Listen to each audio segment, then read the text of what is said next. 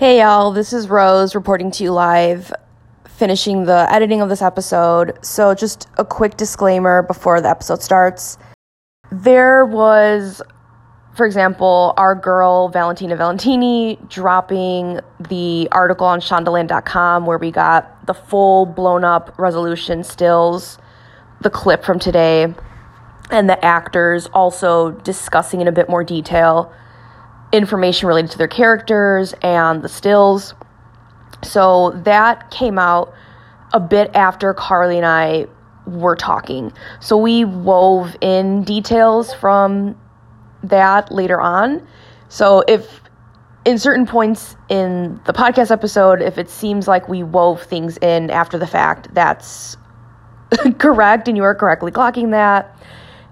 We also have included some bits of what was Cat Quinn, goddess that she is, getting great, valuable, interesting little clues, crumbs, and morsels from the cast of Bridgerton, things that weren't in the panel itself, which is great.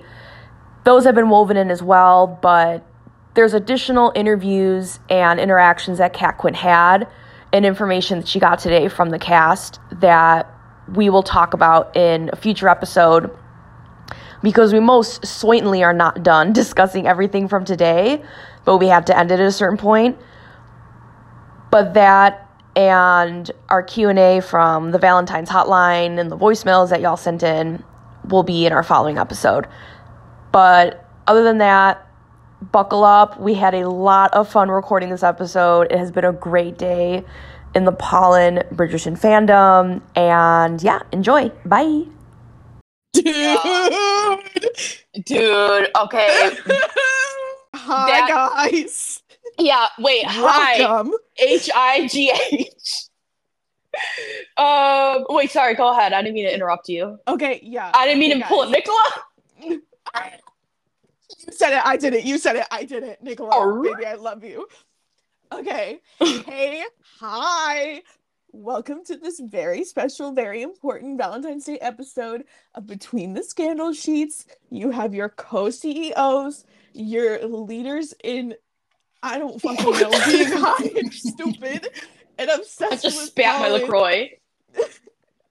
I have a lukewarm Dr. Pepper dog. Anyway. Ooh, ambrosia. Yes, literally. Nectar. Okay. sorry guys. I'm so like, I'm like, okay. I'm Hold bouncing on. off the walls. Yeah, okay, wait, let's... No, okay, Everyone's I think like- this is funny, but like I can't stop. So it's hard because I'm so like overstimulated. No, same. Gross. There are tears upon my cheeks, babe. I Anyway. have tears, but not in my eyes. Okay. She just got pussy tears. You said it for the people in the back. The people who, like me, are catatonic right now for so many things. You have your co-CEOs here today. I'm Carly. And I'm Rose. And you guys, we just watched the Bridgerton sneak peek and panel where we got like 5+ photos. We got okay, they said 2 minutes, but this bitch is almost exactly 1 fucking minute. Yeah, this is a fake as Little fuck. teaser. Yeah, first of all, I'm gonna sue, funnily enough. That's how we get our cease and desist. Yes. Because I say I'm gonna sue. It was literally like For a emotional minute damage. and 3 seconds. So Yep. I'm all for like rounding up a word count if it's like an essay. But if you're feeding me speckles and little treats to keep me up to date for this season, don't tell me it's 2 minutes and make it 1. Like, bitch, I can count. Yeah, that was fucking not. Okay. Oh, just a quick little. Sorry, I'm trying to collect all of my lobes into a brain again because they're like a puzzle, all scattered across the world. I'm sitting here straight panting, so you take your time. Just a quick bit of context for y'all's listening. So our plan from the get-go, Geico, was to live record, like us listening to it, like watching and listening to the, panel together, separately in different parts of the world. But what ended up happening, a few things. One, my villain origin story, because none of my browsers worked. So I literally had to open up my husband's computer and watch it on his shit. None of my stuff was working for like 5 minutes. Then once Carly and I were both on and together, we realized like it was too hard to like listen to each other, talk to each other, listen to the panel, like watch and record like it was, we either were silent, like listening intently, or we were talking and screaming over each other. So we were like, okay, you know what? That's trial and error, baby. Like on the ground, we figured it out. We just are going to do an episode fresh, like fresh. We literally turned off the stream and are here. So I think this is a little bit better. But yeah, that's the context. I think it's a little bit better. Also, you guys, I just gave Rose my phone number for the first time, as if we haven't been friends for months. But she just got my phone number because I had to FaceTime her ass so she could watch the first 5 minutes of the thing. Because I was on the ledge and you like pulled me back by my collar. Yeah, well, because she had already partaken a little bit and I was still fresh between the ears and sharp. Yeah, I was sharp as fuck. I said, babe, I'm gonna send you my phone number. Just FaceTime me. And then so she got to watch the first 5 minutes. And then when she finally got it on and then we started a recording again to try and get our reaction. Yeah. She was ahead of me. So she was like screaming and reacting before, like while they were still answering questions. She got to see slutty no kerchief Ben and Colin in the fucking pub before me. Okay, guys. So what we're going to do is we're going to discuss the panel and the questions and themes that were discussed. Then we will go over the episode titles that we were given. Then we will discuss the stills. And then we will discuss what changed and altered our brain chemistry forever, which is that 1 minute of just gag-worthy, court-serving, just gloriousness. I don't even know how to describe it. I have so many fucking thoughts. I'm so excited. Wait, Carly, can we take a second? And also with all our besties listening, this is what we've been waiting for. You guys, first of all, I want to say, give me and fucking Rose our flowers. Out of all the prediction videos we made, and you guys too, because we get and agree with a lot of the predictions that people in the fandom make, right? Right. We are influenced by each other. We're talking about the same set of materials. I'm not saying we came up with any of our predictions solely, but I feel like a lot of the shit we have talked about in previous episodes has been like proven today.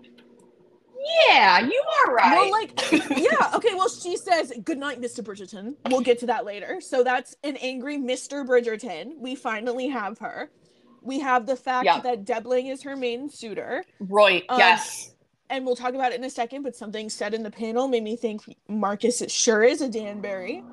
Right, and yes. Then, right? And then, yeah, those are just, like, off the top of my, like, inebriated mind. But either way, yes, there were things that we said where like we're kind of clairvoyant. Send us your lottery numbers, and we need a cut of it though. But we'll help you out. We'll get rich quick together. Okay, so the panel, Carly, I'm curious, especially because you didn't have a villain origin story during, like you were able to watch the stream the whole time. What are your key thoughts, takeaway from the panel? Just number one, I think I saved us from world damnation via Rose's rage. When she was, because maybe we'll do a little special 5-minute episode of our recordings from the thing. Yeah. But the rage she had in her heart and the fear in her voice. It's like an anime when like the character has like a shadow over his eyes because he's getting like, that was literally me. I was like turning evil. Absolutely. The drip of sweat, like falling at your temple. Like 100%. Okay, you guys. So just, there's so much that happened, and there was so much talking, and almost none of it from Luke Newton, but we don't have to say that. No, well, we got to get into that too, because that's a really good point. Literally, Lukey Pookie, just talk, babe. Like, you don't have to keep it brief. The people want to hear from you. As if you will ever listen to this. He does, remember? Also, we have people that are, according to our analytics, we have people that are 17 and younger yes, we smoked, but stay in school. And that's all I'm going to say on that. That's my PSA. Stay in school. Let's just address the elephant in the room. There was way too much Lady Danbury and Queen Charlotte centric conversation. Yeah. My second villain origin story, and I think all of ours. That was ridiculous. I feel like Lady Danbury and Queen Charlotte had the same, if not more, screen time than Luke and Nicola, who are the leading love interests of the season. That being said, I don't know if it's due to how the questions are phrased or the answers given by those two actors. Yeah, but I think we did get a lot of good information. The reason we're feeling like that is because the information that they gave was still plot-bearing information and is going to be important to the story, but it wasn't about Colin and Penn. And that's why we were like, next question! Like, talk to Luke! Like, it's not that information wasn't important and isn't going to fuel so many fan fictions, because ... Lady Danbury is obviously related to Marcus in some way. Can you talk about that? Like, what made you think that? The actress who plays Lady Danbury, Adjoa, was talking about, you know, the depth of the character and Lady Danbury's journey, and she was talking about how something that happens this season is going to jar Lady Danbury and the perception of her and the Tom. And, you know, there's going to be this, like, conflict for her. And she was talking earlier about the past and her past with Queen Charlotte and the past in Queen Charlotte. And then she started talking about this, like, big, you know, kind of surprise thing that's going to happen in season 3 for Lady Danbury. And it's going to, you know, whatever. Mm-hmm. That's a love child, baby. If it's not her love child with Lord Ledger, then if it's like her grandchild, then it's not weird if him and Violet get together. I'm gonna really fucking hate if they do a Luke and Leia situation here with Violet and Marcus. That's where, it's a love child, right? Lord Ledger, or are they gonna? Because if it's like, oh, it was Adolphus, like he came back and, like, you know, hit it like once randomly, and like it's his baby. That I feel like something like that, or like a random new character, right? Like, do we think that after her husband and like the very brief stint that Lady Danbury had with Lord Ledger, that's it, right? That from there on, her garden was closed, right? It hasn't seen the light of day. It hasn't been watered, and who's to say? Like, I think, narratively, it would feel odd if it was just a rando, or like Adolphus, or, you know, Queen Charlotte's brother, or somebody else later. But what's the trade-off then? Like you said, we get a Luke and Leia Star Wars kind of plot line where Violet is like, oh, there's something about you that I'm just drawn to you. And it's like, you share DNA. That's why you're drawn to him. Like, that's your half brother. That's slightly better, because Luke and Leia were like twins. Do you know what I mean? One of the things that Adjoa said that was really exciting was that the showrunner, Jess Brunel, gave her space to sort of like wobble and be more emotional.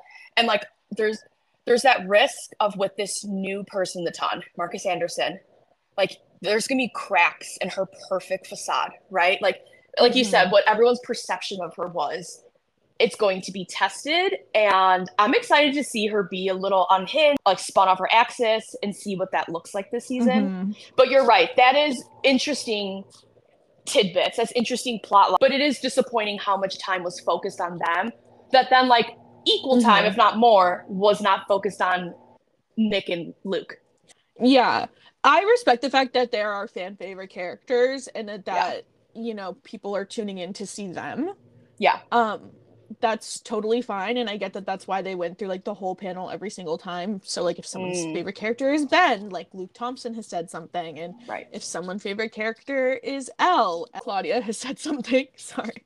But yeah, I wish there was like less of that fan service in that way, and a little bit more focus on the actors who play Colin and Penn, just because I want to know during this like intense season, and I know they can't really, I'm hoping intense season, I'm praying, I'm looking to the deities of broken furniture and, you know, saying a prayer that this is an intense season.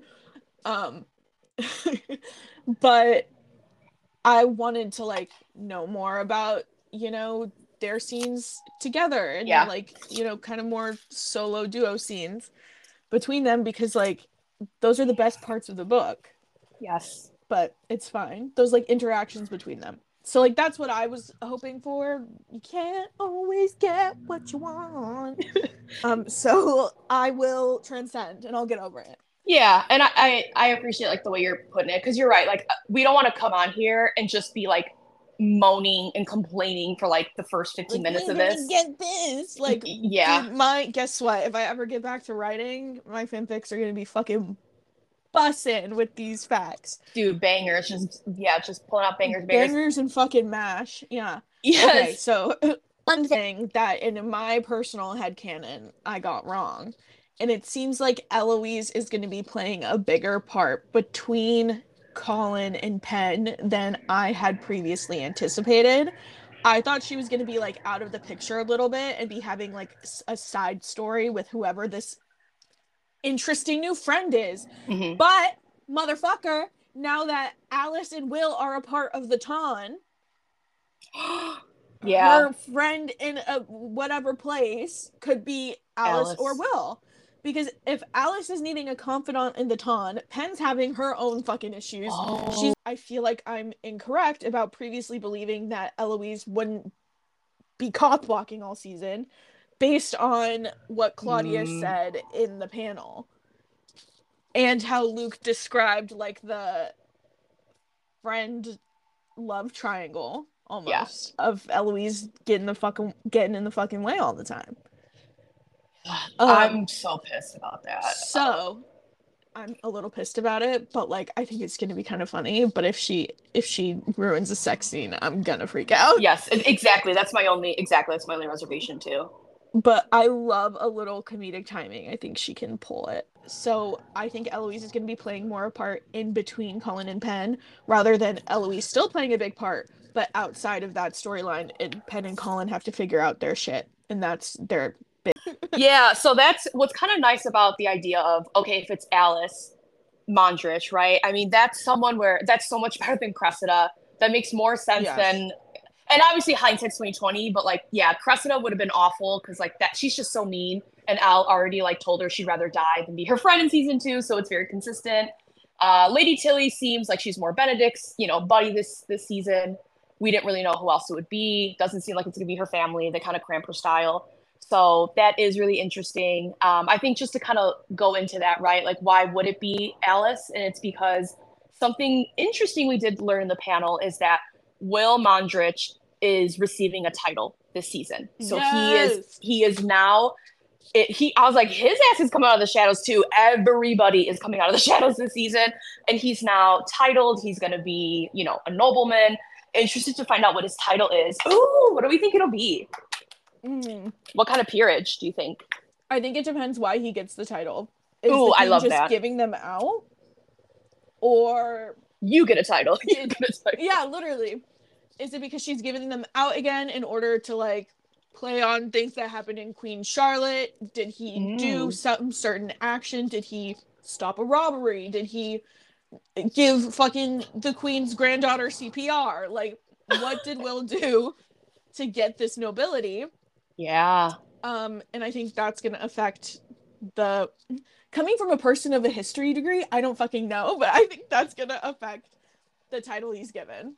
No, you're right. And I feel like we saw it a bit with like Jack Featherington, and we know like because he was throwing shade at Will last season.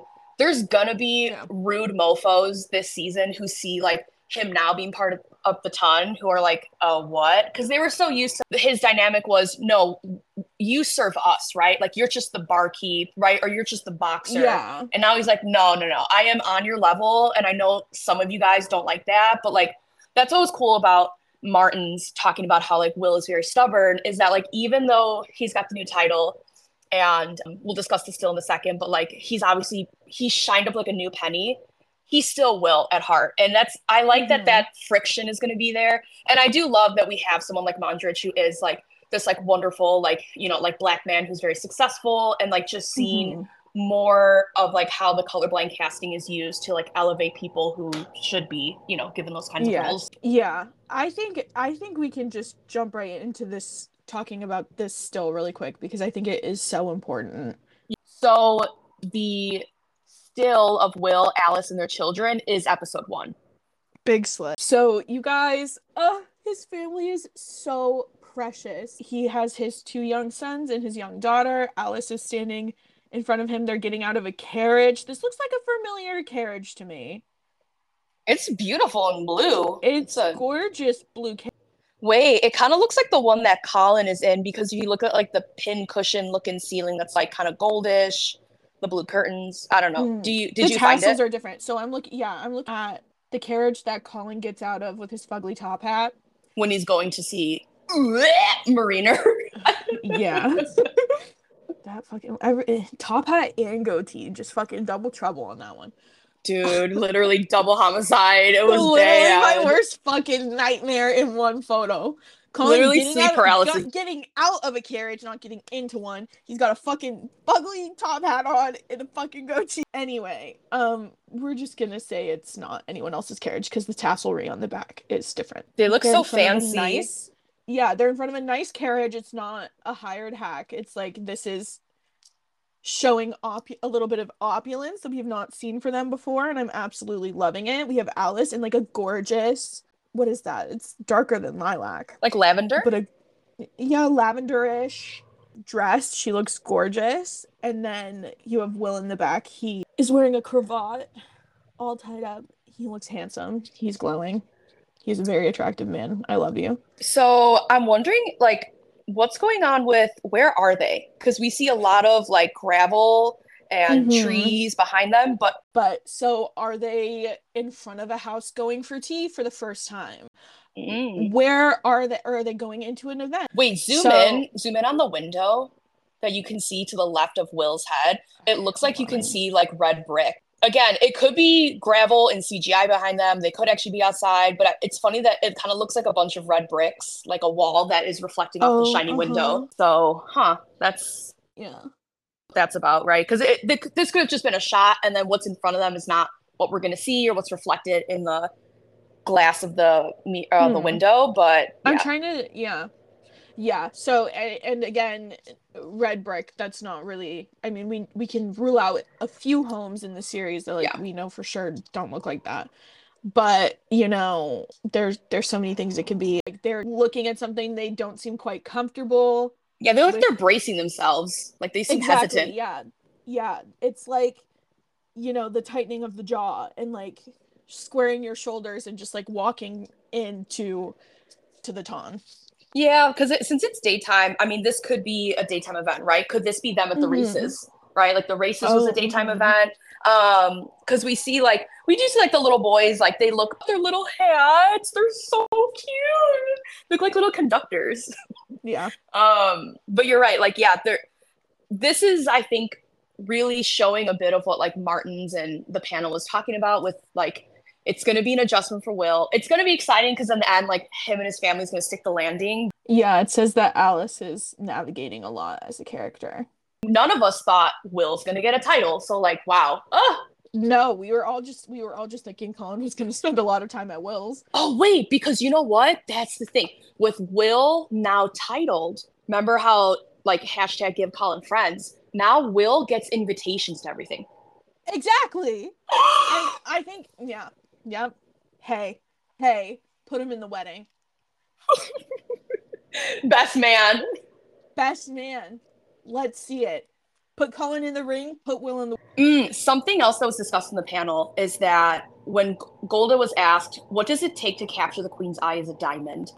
Golda said this season that there's a newness to it. We find that Queen Charlotte is a little bit bored. She's searching for something different. She's done with the typical girls that are curtsying, that she sees at these balls who are presenting in front of her, debuting. And that's exciting because is it not going to just be Franny? Is it going to be Pen? I don't want it to be Pen. If she's... I understand, yeah. Sorry, go ahead. What she said definitely put me off of the idea that it's going to be Fran. Yeah. Because unless they're like, oh, she's so demure. Like, she's actually not, like, snotty like these other debutantes. Like, that's no fucking fun.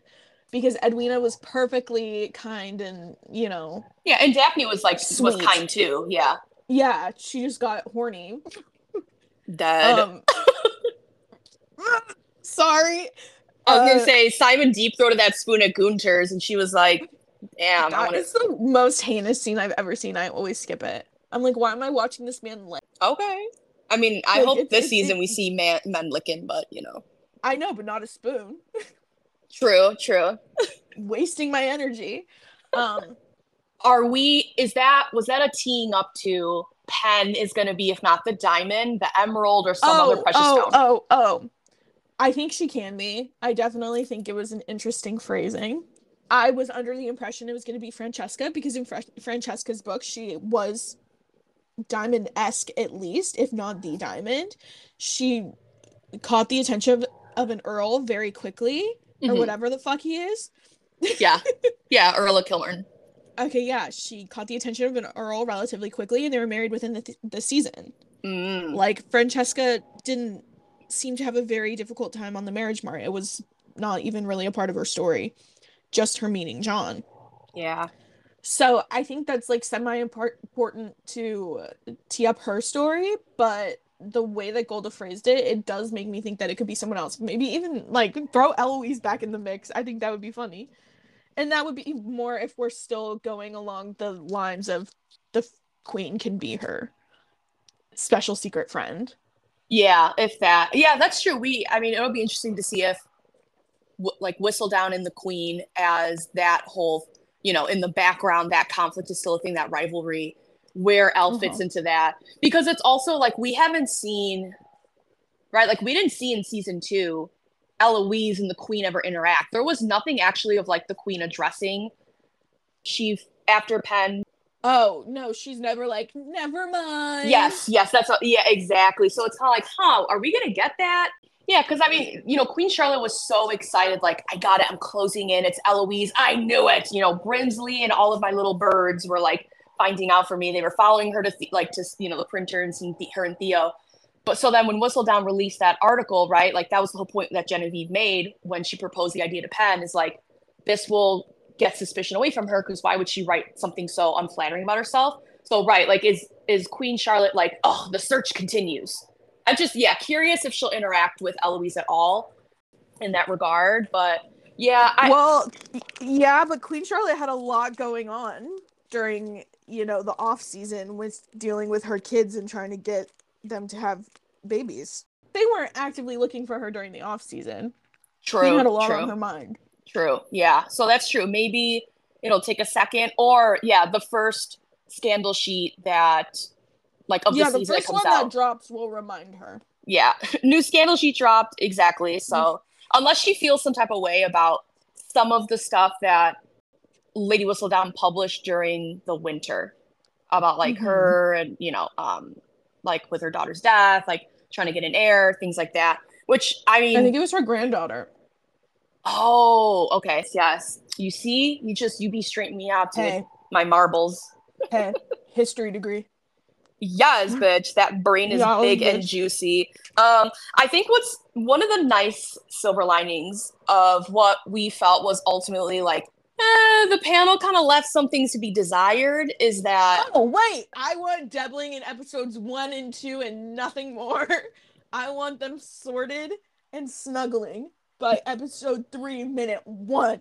Now, wait a minute. You said something there. You said something. A thread. I'm about to pull on that bitch. Debbling. Let's talk about Debbling. I think he's a handsome man. I mean, I'm not really into blondes. I'm not attracted to him. I can't do a blonde. Can't do a blonde. Yeah, I mean, I think Colin's cuter than Debbling. Babies would come out clear. It would be so pale. So the Punnett Square, it would be all like lower, little B. Yeah. Recessive.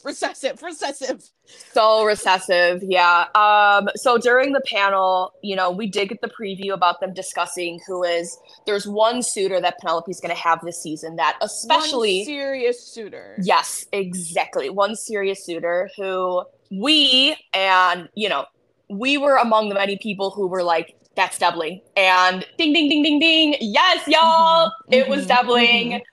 So we got the still of him and Penn. I was gonna say, let's go to that still. So we got the still of Debling and Penn. Let's talk about what we see here.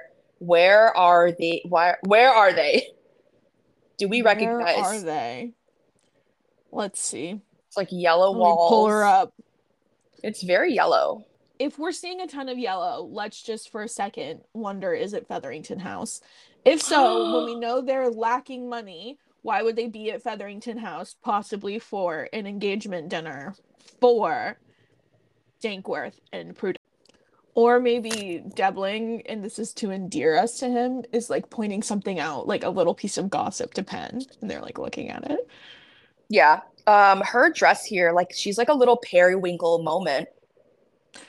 This is not a dress we recognize either, no. Yeah, this is new. Her little bows, her little hair. So yeah, so this is just yet another event that we are going to be seeing. This is new. Yeah. Yeah. So you're right. Yellow, it could be somewhere Featherington. I know you were like, oh, like they don't have money. Well, right. What's going on with, because they were presumably, they took back all of like what Jack took from the ton. Narrative that Portia like spun at the end of season 2 was, oh, you left us high and dry, right? Like you went off with the ton's money, but that she actually has all that money. Mm-hmm. And even that, like, right, like, are we going to get Penn? Oh, a great, great, great aunt left us an inheritance, but it's like a lot of her whistle down funds. So maybe that's not, maybe money won't be an issue. We'll just have to see, but, Yeah. What scam is Portia going to run this year? Yeah.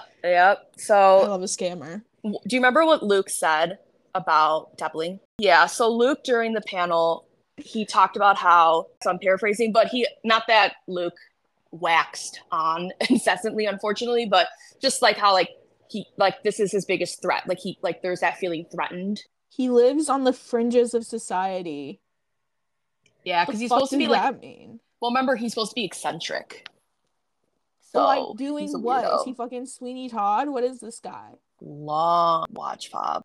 Oh, fuck this guy. He loves wildlife. He's a conservationist and he's a vegetarian. Well, might as well put him in a fucking greenhouse. Why is this stealing characters? Wait, I'm dead because he's definitely not into taxidermy. Oh, unless he conserves the animals by taking their skeletons and their bodies and embalming them. That is so fucking funny. I love that we're like, he probably murders and skins animals, and it's like, he's a vegetarian. He's never even heard of Freud. Yeah, he's gay. He loves classical music. There's many things that are interesting about him. I'm so dead. Let's see. He lives on the fringe of society. He's after them.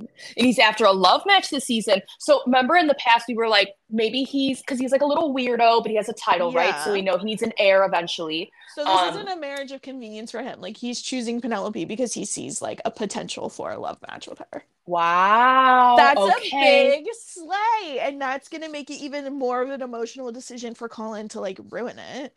Yes, and it's like Debling's like a nice guy. Yeah, holy shit.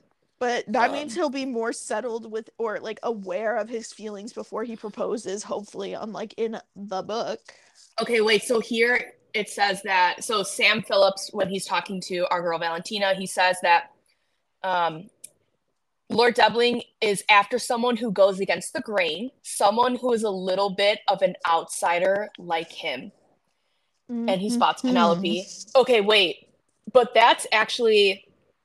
Oh, and then Sam Phillips, he continues and says, I'll just read this. Lord Debling thinks that Penelope's special because she's sort of seen as an outsider too. Okay, wait, but if they that's something that they can bond over that Colin cannot bond over with Penn. Not as he is now, but he can be like, I felt like an outsider amongst my family and like...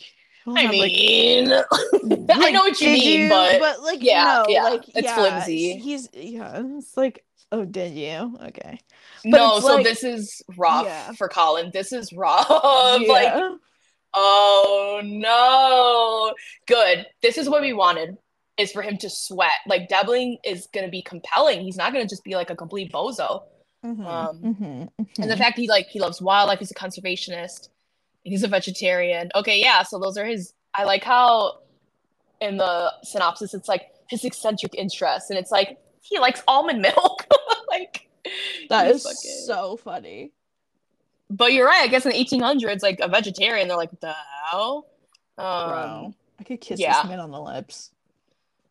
So wow. Okay, and we know from looking at the link that the still of Devling and Penn like together is from episode 3. So Carly and y'all's listening, episode 3, Devling and her is still a thing. Mm-hmm. So he's hopefully he's done by the end of episode 3. Yeah, God, I I just hope keep so. saying by like part 2, I need there to be like a new set of circumstances. Like, I think Yeah, in the it's first part, it's Colin and Penelope getting together, and then like in the second part, I want like Whistle Down Business, and I want there to be like a dynamic duo. yeah, that'll be man, this is gonna be interesting. It looks like are they by like a little table or something? Because I you can see that his wine glass is like next to him, but he's Mm. not holding it, but Maybe she's they're at holding the hers. refreshments, like she used to do with Colin. No, you're right. She is at the refreshments because if you look behind Penn's back, you see a There's couple more cups. cups. Yeah.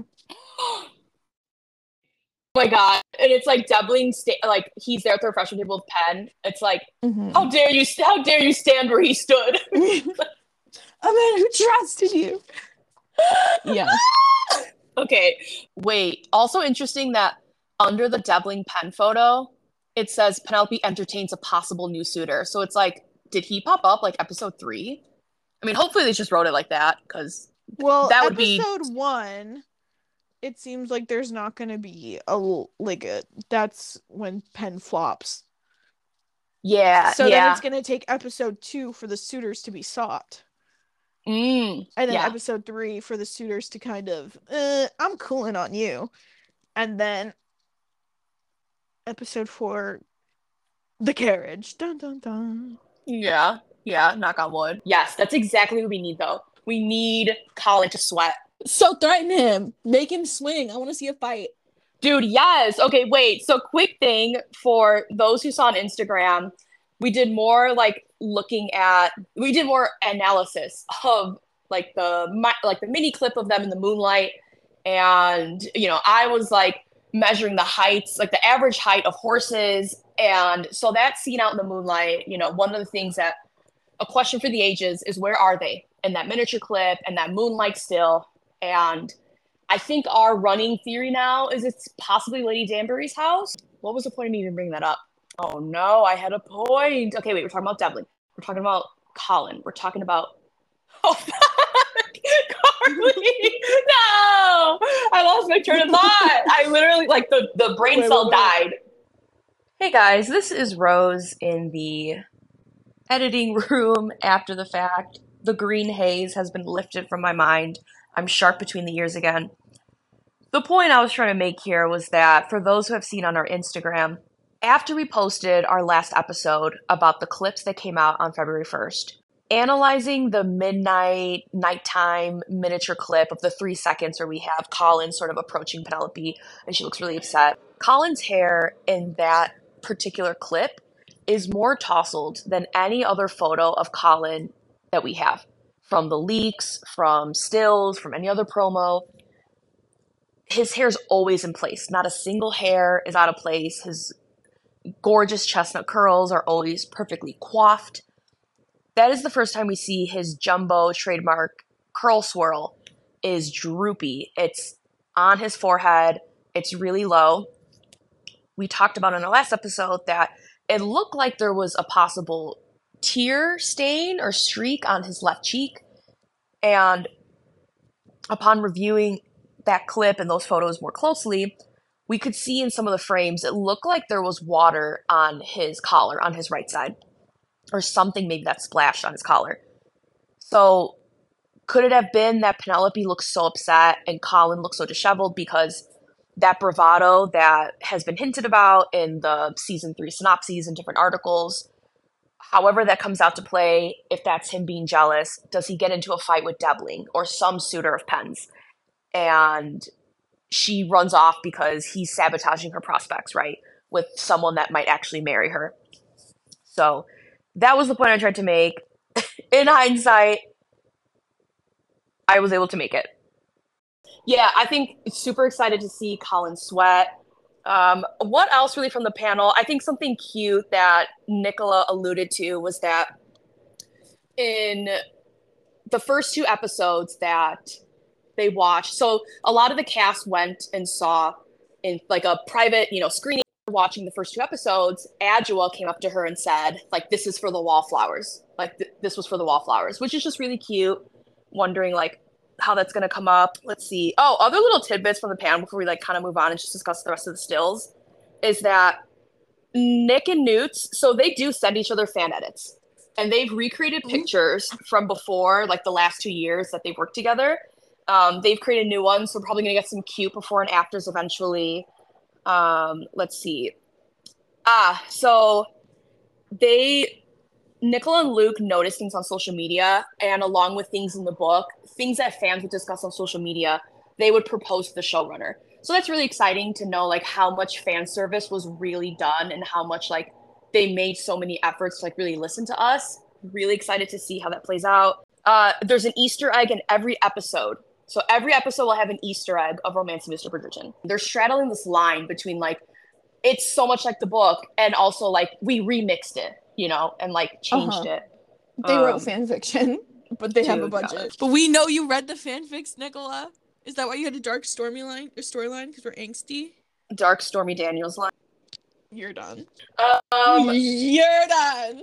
Hey, Carly, I kind of felt like when they talked about Benedict, like, free spirit, passionate, impulsive, it felt like... I was like, who does that sound like to you? I'm so dead. One of the things, though, I felt like, for the most part, there were a lot of times where the moderator posed things to everybody, and people kept saying spoilers, spoilers, spoilers, so they couldn't say stuff. And I think that's one of the hard things about a panel like that is, like, people had...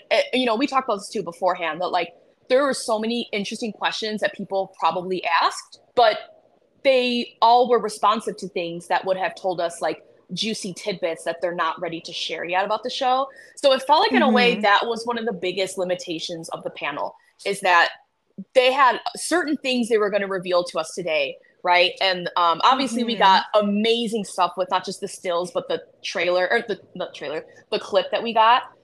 So they probably were like, we can't overly reveal today. We got, a season of promo ahead of us. Brewing. Yeah, exactly. Did you feel like there was too many people up there? Yeah. I felt like I wish how in the beginning it was Jess Bronwell and Shonda and Julia, how they had a minute alone. I wish more time had been spent with just Nick and Luke alone. Yeah. Or, just a few questions directly to them. The panel came out. I think it would have, put more in my cup. But that would have been a good, like, way of pacing it too. Like, all right, come on out, like the rest of you guys, instead of them just sitting there, like, kind of waiting. Yeah, because to me, it felt like, there's the people who it's their season, and then it's the ensemble cast, the supporting cast of characters. So in Cantonese season, the rest of the family was the ensemble. So this is Luke and Nicola's season. I wish they would have had a second to have it be their season and then the ensemble come out. But I know it's an ensemble show, so, like, I think that's, like, it's hard. Yes. I will say, though, and I won't dwell on it too much, you wouldn't think that this was Colin's season, this was Colin's book, from how, from the amount that... Yeah. And I think that clearly seems to be their intentional choice. Yeah. We really see it. We're, like, having someone like Lady Whistledown, who is a fan favorite, who, like, moves, like, the plot line so much of the whole series and the ton. It feels like they're really trying to not just promo, like, this is Colin, this is, like, Luke. Like, they're trying to really lift up everybody at the same time. Yeah. And I think maybe that's because, like, people liked Colin, but, like, I don't think he's not, like, a fan favorite the way that, like... Yeah. And I'm not trying to, In season 1, he had more of a role. Season 2, I don't think he was, like, a standout character, and I think he gave a little bit of villain energy in the last 5 minutes. Yes, exactly. Not So villain, but he did something that to me is villainous. yeah, it was How dare you? he was being a little meanie. So yeah, exactly. I think that's how the marketing has been framed, is like they're not just gonna, prop up Colin. It's the whole ensemble, like everybody, which is fine. It would have been nice to get one question from the Bridgerton sibling who it's their turn. Like, tell us a little bit more about your journey. Yeah, How are you feeling? directly about Colin. Yes, like how are you feeling coming out? But you know what? Maybe not to give them like too much, but to be fair, maybe they knew if we got a question like, how's Colin feeling coming back from the ton? Or, coming back to the ton after traveling. What we see from the clip that we got at the end gives us an idea of some things in Colin's state of mind. So maybe that was on purpose. Like, y'all are going to get context. It's not going to be Luke saying it, but you're going to get it just like, wait until the end of the panel. I don't know. But we obviously feel nervy because we would like to see a bit more focus on Colin. I think honestly, like the panel really was like, it didn't gag us the way that the stills and the teaser clipped it. Yeah. It was a lot stills, of imagination. hey, no matter what, like I do wish a little bit more from the panel, or I was hoping for a little bit more from the panel. These fucking stills, I'm good. So we were gifted some stills, thank fucking God. It really aided the panel. Dude, Francesca looks like a young... Okay, so we're gonna look at the Francesca and Violet still first. That's episode 1. So they're sitting in Bridgerton drawing room, right? Yeah, they're sitting in Bridgerton drawing room. They're wearing their like day dresses. It looks like there is a set of papers in Francesca's hand. It doesn't look like a whistle down. So, nor does it really look like a letter. Yeah, so maybe oh, you know what? Maybe it's music sheets. Wait. That makes sense. I'm gonna turn upside down. Bitch, you're right. It is music sheets. I see notes. You are so smart. Yeah. So it's music sheets. So maybe she was going through them and then Violet was like, come sit with me. Let's talk about your season and blah, blah, blah. Okay, yeah. So it's very early on. Like you said, Carly, we can clearly see that it's music notes here. But she looks so young to me. And you guys, Hannah Dodds is so, so gorgeous. I've seen her in person. I've never spoken to her and I never will. But she is so gorgeous and she looks so pretty here. But she looks so, so young to me. Like for a second, I thought she was Florence. And I was like, oh my God, wait. And I had to look at it. Her skin's dewy. Dewy as fuck. Fresh as a baby's bottom, that skin. Yeah. Can't relate. 23 and wrinkling, but don't worry about me. No, you're not. You have a baby face. You have a cute little baby face. I have a baby face with fucking fine lines, bitch. Yeah, they're fine, elegant, exquisite. Yeah, it looks like Violet is like kind of preaching to her a little bit. It looks like she's just sitting there like taking it. She's not really like actually listening. She kind of has like an okay mom look on her face. And that especially makes it feel like she was in the middle of doing something. Then Violet was like, come, and like tapped the chair. Like Violet's like, how about you put that stuff down and try to get married? Like she's like, enough with the prodigy stuff. Like, okay, enough with the piano. You gotta get out of here. You gotta get married. You gotta get matched. So she's kind of, piano is such a sought after talent on the Marriage Mart. Dude, so maybe true. She's like, choose the harder song. What the fuck are you doing? I'm dead. Yeah, that's so funny. Yeah, so she can like stunt and all the other hoes. Yeah. But yeah, it just looks like a normal tea. There's a beautiful arrangement of flowers, which would cost a layperson like $1,000 today. Hey, I have a question for you. Gorge. Do we see a little brooch that looks like feathers in Violet's little head? And also, I don't know why I get the vibe that her dresses this season look additionally mature. I don't know why I think that. Like they put her titties away. Yeah, and it's like these like, what is that? Like a coat dress kind of thing over it?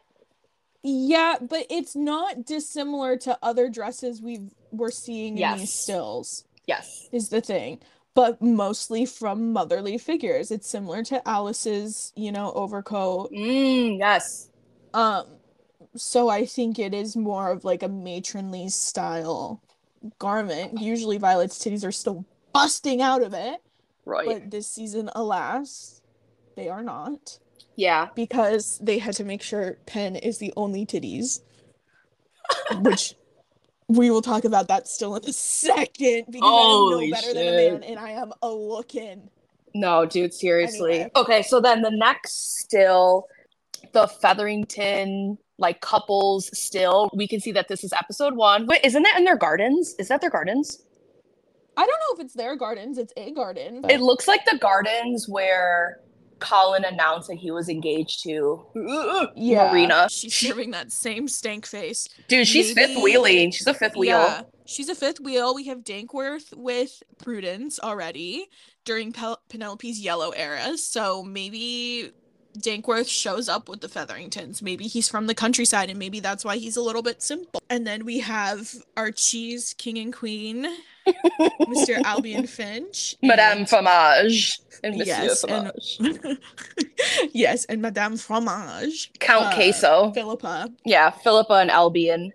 The Finchies, the Benchies. Prudence honestly looks great. She's kind of serving cunt. Yeah. Like a little bit. Low key. I like her sweater. Like, maybe not the fringe at the top, but like, I like it. It's like a knit sweater. Dude, and her hair, that swirl wave, her, Portia, and Colin, all this season go to the same hairdresser who gives them that Literally, tsunami. They go to the same girl. So Penn's dress, that's a recycled dress from season 1, actually where she's whispering, after she finds out that Marina's pregnant, and she whispers to Eloise, like, you know, there's a maid in my house, like, she's pregnant, she's not married. It's that same dress when they're like all close. So that's kind of fun seeing them reuse the little dress. Obviously, this is pre-glow up. Maybe they're like on a promenade or something where there's like a garden party. Poor Penn. No wonder Nicola's been talking about how Penn's like, I gotta get out of here. Like, I gotta, because now with Prue done, and I'll make another point later on, but I do also want us to point to, guys, this still of the two, Featherington couples. Notice Dankworth's watch fob. It's almost to his knee. It's got multiple knobs on it. I'm not going to say anything else, but if y'all listen to our last episode, you know what they say about the length of a man's watch fob. So, Prue. I was thinking that. I was long. Literally thinking that. It's like he's like peacocking with that. Like, that's a gauntlet he's got hanging off of him. So his brain may be small, but his heart's big. His schlong is long. I'm sorry. I'm sorry. Okay. You don't want to say it, I'll say it. You don't want to say it, I'll say it. No, yeah, you're right. You heard it here first, folks. So that's our major predictions, is that Colin and Danky are both packing this season. We said it first. We said it hey. No, Colin is canonically canned up. It's a kickstand if he just like kind of leans forward. Yeah, but anyway, maybe is this like, why is Penn making a stink face? What is she looking at? Who has caught her attention in this way? True. She's seeing the Bridgertons for the first time. Are we gonna get a Penn? And then she turns around and walks away. Like, what's going on? I'm excited. I don't really have any theories besides that Penn's looking at something she's not loving. Yeah. But, it could be the Bridgertons. It could be her mom talking to an old man trying to set her up. It could be, Cressida. It could be whatever. But she's looking at something. Those walls of hedges. Nicola. Yeah, the wall of hedges, dude. Oh, sorry, go ahead. Nicola is glowing because she is so pale. Yeah, her Irish luminous. Skin is milky and luminescent. Yeah. I know. She's a little thing of cream. She's gorgeous. Okay. I mean, I feel like in this article, I feel like Bessie Carter and Harriet Kane's like discussing Prudence and Philippa, it's not really adding like too much, I think, in terms of like interesting substance for Colin and Penn's storyline. It does seem like, here Bessie does say that Prudence like sort of loses Penelope because she's, becoming stronger, more vocal, which I don't think Prudence is a good sister to Penelope. So I'm like I don't like her sisters. Yeah. I think that's what she meant though, because she was talking about how she wants someone to boss around. And then that's when she said she lost Philippa. She didn't lose her as like a confidant or a friend. She lost her as someone to boss around. And now she's losing Penelope, as in she's not being able to boss Penelope around as much because Penelope's like growing a backbone. Yeah. Oh, love it. Yeah. And then with Philippa, it's like she's kind of just chilling, which is like what we totally feel. Love that. Right. Good for her. Eat your cheese, bitch. moving along. Yeah, so we have Elle going first. We have Franny behind Violet, looking off. Who's she looking at? Is that John winking at her? Who knows? But yeah, so this is episode 2, because it's the Osterley Ball. It seems to me reminiscent of her debut. You have her whole family backing her. You have Colin directly over her shoulder. You have Violet on the other side. You see Ben in the very back. Interesting, her going first. Yeah, I feel like it's very like, let's get this over with. Yeah, it feels like a let's get this over with, but like also like I'm ready to, face this. Anthony and Kate, because we don't see them in the background, but they should be there. Yeah. She is the one we see in the front, so I kind of what's to say. I think this is the Osterley Ball, the one where we have the still of Penn and Colin standing really, really close to each other. Because if you notice, Eloise's bun here, she has like this like wispy, like kind of thin, white, silvery like thing in her hair. And in the like July of 2022 video where it's like Bridgerton season 3 filming has officially begun, Eloise is wearing that same hairpiece. And Colin's outfit and his hair. Oh my god, is this that? It's the Osterley Ball. From the fucking carriage when they get in the carriage and that promo. Yeah, so this is I think this is the Osterley Ball. Fucking hot. So who knows? Is this gonna be Violet Bridgerton's birthday ball? I don't know. Like we no, because they wouldn't be walking in. It would be at her house. Unless they like held it elsewhere. But yeah, you're right. People hold parties elsewhere? I think they mimic it's still usually their properties, I believe. They would be the ones greeting people unless there's no one inside already and they're just getting there.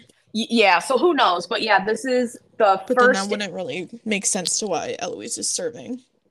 So that's really cute. At least we know by this still, or later on that night, Colin is helping Penn with her suitors. So that's the thing too, right? That's what's so convenient about Will being titled, him and Alice being at all these balls, is it does give Eloise someone to hang out with in Alice. So she's not permanently like cock blocking Penn and Col, and she's occupied while those two are like falling in love and talking and stuff. So thank you, Alice, for taking one for the team and hanging out with Eloise. Thank you for giving us plot. Yes. Thank you for helping us, have somewhere to write Eloise into. Yeah, exactly. So, hey, to bring it back to, discussing the still of Colin, Benedict, and Will at at Montrich's club. But this is when I hung up on you. When this picture came up, because you reacted to it. You're like, oh my god. And they were like still introducing it on mine. And I was like, yeah, that's rough. I literally was like, hey, Rose, babe, this is not serving us. I think I'm gonna hang up. So glad you said that though. It was the choice so that we could actually watch and focus. Okay, so what do we see here? So we have, and the still we're talking about now, y'all, and obviously all of these stills will have photos and we'll link below. Who are they with? Why are there 4 drinks? Exactly, yeah. So they have 4 drinks in front of them. Who else are they with? This still is from episode 6. And we even can tell the drinks are varying lengths. So whoever is at 6 o'clock drank the most of their drink. Has been sipping. So yeah, is it Anthony? Is it Murray? This club looks way darker than I think when we see it at the end of season 2, when Colin brings all the guys and he's you have a bunch of business. It's way more lit. This looks. Okay, wait. What if this is Colin and Ben and who knows who else are we gotta celebrate Colin's bachelor party? God, I hope. Which would mean, because then we'll have wedding night by Epset. Wait, if this is Colin's bachelor party, do we have Harry Dankworth and Albie and Finch as the 2 other people drinking the glasses? I mean, you'd think Auntie would be at his own brother's thing. Fucking money to see at least Finch there. And they're wasted and being goofy and the 2 brothers. So wow, is Ant even, if this is his bachelor party, his little stag party, there's only 4 glasses. Where's Ant, or who's the other one, right? Maybe someone's grabbing another glass. I don't know. Only so many seats at a table. Empty chairs and empty tables. Yeah, so I'm dead. And they're at Mondrich's after hours, and they're having little drinks. It's like a strip club, and then that's where Ben meets Ambrosia. The way that Ambrosia, has skyrocketed I don't think so I can many call it- bitches' blood yeah. pressure. Mandra just clurb. Well, Colin is fucking untied, so they must be somewhere where he is letting his freak flag fly because his fucking neck is out like a dirty whore. If Ben still has his fucking shirt on and Colin's untucked, this is shocking to me. Sexy little Keebler elf here. Oh my goodness. Not a Keebler elf. He is fine. He's fine as hell, dude. And yes, so we're getting more. Remember, guys, we talked about in the last episode, we're getting more slutty white shirt that's open. Guys, I'm His so happy. is like gauzy. His is so much more see-through and less structured than Ben's. If there's even fog or like a mist in the air, this is gonna be transparent. 100% see-through. Sees little nipples. It's saran wrap. Instantly, y'alls. Instantly saran wrap. He looks so I want it to be like Colin's like, oh, you should join us, and then it builds like a rapport with Will. Oh, do you know right. what I'm saying? Like, I want Will to be invited into the group. To be friends with them, like not just barkeep, like customer. Yeah. I don't want him to have been at the bar and these guys show up and he comes to sit down. I want him to be like invited from the get. I will say that this is really where it doesn't feel like that's Colin, the little brother with Ben. They really look like man and man here. Yeah. Like, for sure. Ben looks different to me.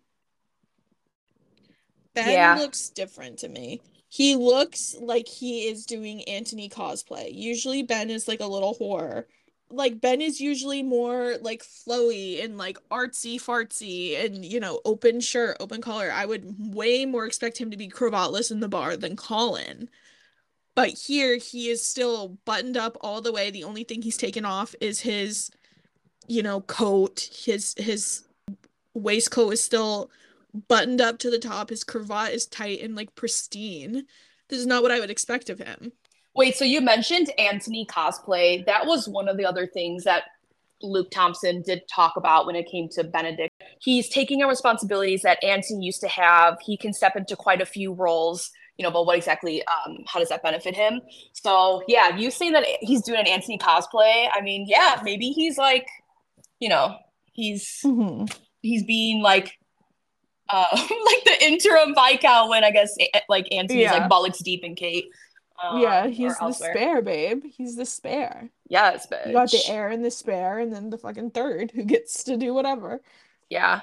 The other still to discuss that we had it before is Queen Charlotte, Brimsley, Lady Danbury, and like her ladies in waiting. I don't want to discuss this still too much because I feel like so much was Queen Charlotte monopolized so much today that it was, I mean, you know, it was a lot. She looks great. She's in lavender. Her hair looks incredible. Is this the first like ball of the season? And that's why Lady Danbury has her little chair there. And, you know, let's see what. Yeah, this is also from episode 1. So this more than likely is Lady Danbury's first ball of the year. And we got Queen Charlotte observing, right? She's bored, looking for a new diamond. So I think that's really it, though, because I feel like... Yeah, one of the many amazing interviews that Kat Quinn did today was with Golda and Adjua. And there, Golda, as Queen Charlotte, discussed that between the Queen and Lady Whistledown, that rivalry is going to continue, but that they get very close. Their spaces are a little bit closer. So she said they get very close indeed, which really seems to lend credence to this idea of Penelope is the diamond, the emerald, the pearl, the sapphire, what have you. And in some way, shape, or form, the Queen is going to take a deeper interest into her, which, similar to the synopsis, explains why it's going to be even harder for Penelope to be Lady Whistledown and to write about the Queen and have this rivalry when she's right under the Queen's baubled, bejeweled thumb. Adjua discusses that Lady Danbury loves the self-starterness, the brightness, and wittiness of Penelope. She sees this young woman making choices for her own life because nobody's going to make choices for her, and that love and encouragement that Lady Danbury feels for Penelope, she wants to boost in there whenever she can. So just like in Romance Mr. Bridgerton, it looks like Adjoa has given us these clues and crumbs that she will play a role in being a hype woman for Penelope, ideally being one of Pollen's biggest shippers. And who knows, she might just do enough work to earn herself as the namesake for Colin and Penelope's baby, Agatha, like in the book. So yeah, other than that, which again, that wasn't in the panel, that was Kat Quinn giving us that juicy, multifaceted answer that Golda and Adjoa had about sort of their respective relationships that their characters have with Penelope. That's really all we got when it comes to them at this point. One more still, and then we have the episodes to discuss. So You guys, this made me squeal. I squealed. This is everything. Okay, so a few things. That like minute clip or whatever that we got, what was it, like February 1st, where it says that his eyes are a Marco shade of blue. This is that same scene. Oh my fucking God. And she's wearing the same gauze around her neck. The same gauze, exactly. His same like little gray. So they must have still had time alone together after the voices were heard in the hallway, because during the your eyes are the most remarkable. His hand was fine. His hand was fine. So yes, bitch. when he walks away, he's either going to tell the people in the hallway to fuck off or to shut the door. I think he's going to go to the curtain rod. He's going to like rip it out of the wall, and he's going to put it like through, he's going to loop it through the doorknobs. So they're locked in there and no one can come in and ruin this moment. Exactly. You know what? I think you got it. Yes, bitch. Okay, you see, guys, this is why Shonda hates our guts, because Carly and I are just dropping all of these storylines. Hold on, I gotta crack this ice cold LaCroix to combat this cotton mouth. So, okay, yeah, so this is from the same scene where Penn flusters Colin. And so we see here, this is the letter opener. So we see Colin's hand is injured. This is the letter opener scene where it's gonna get cut. So one thing is that what has she got there? It's not a cravat.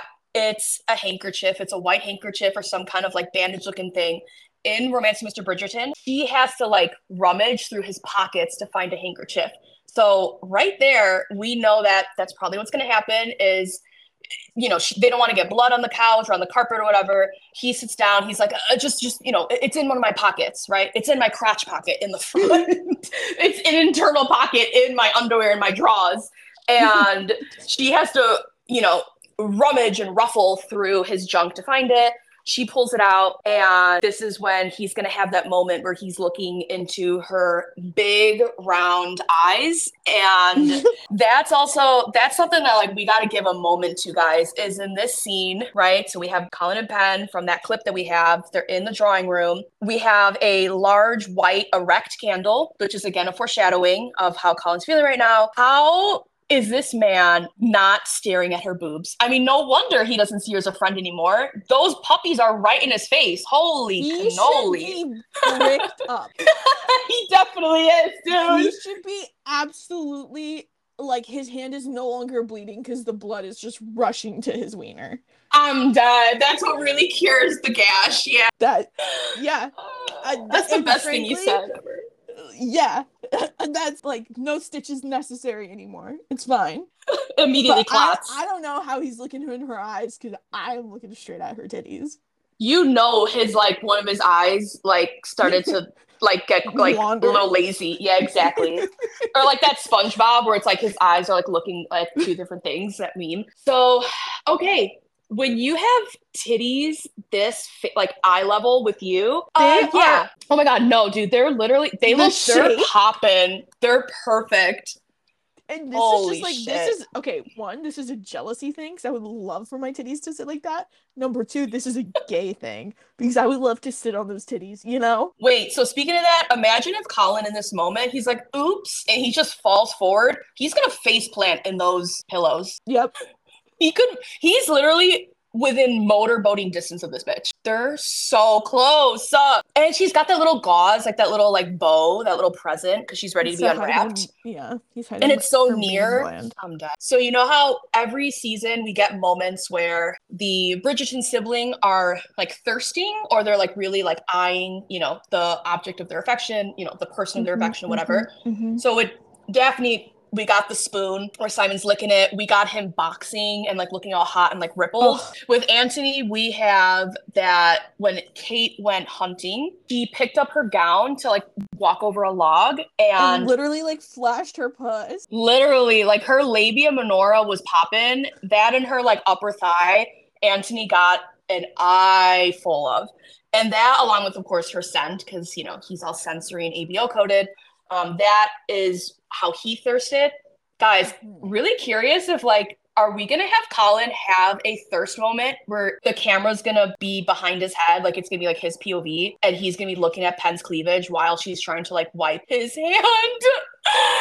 I just could think about it. If he has to look, because it's one thing that he's looking at her face right now. If his eyes have to go back down towards his hand, in between is Boobville. Like he has to pass by Tittyland to get back to his hand. Yeah. I mean, dude, he's set up for failure. There's no way this guy's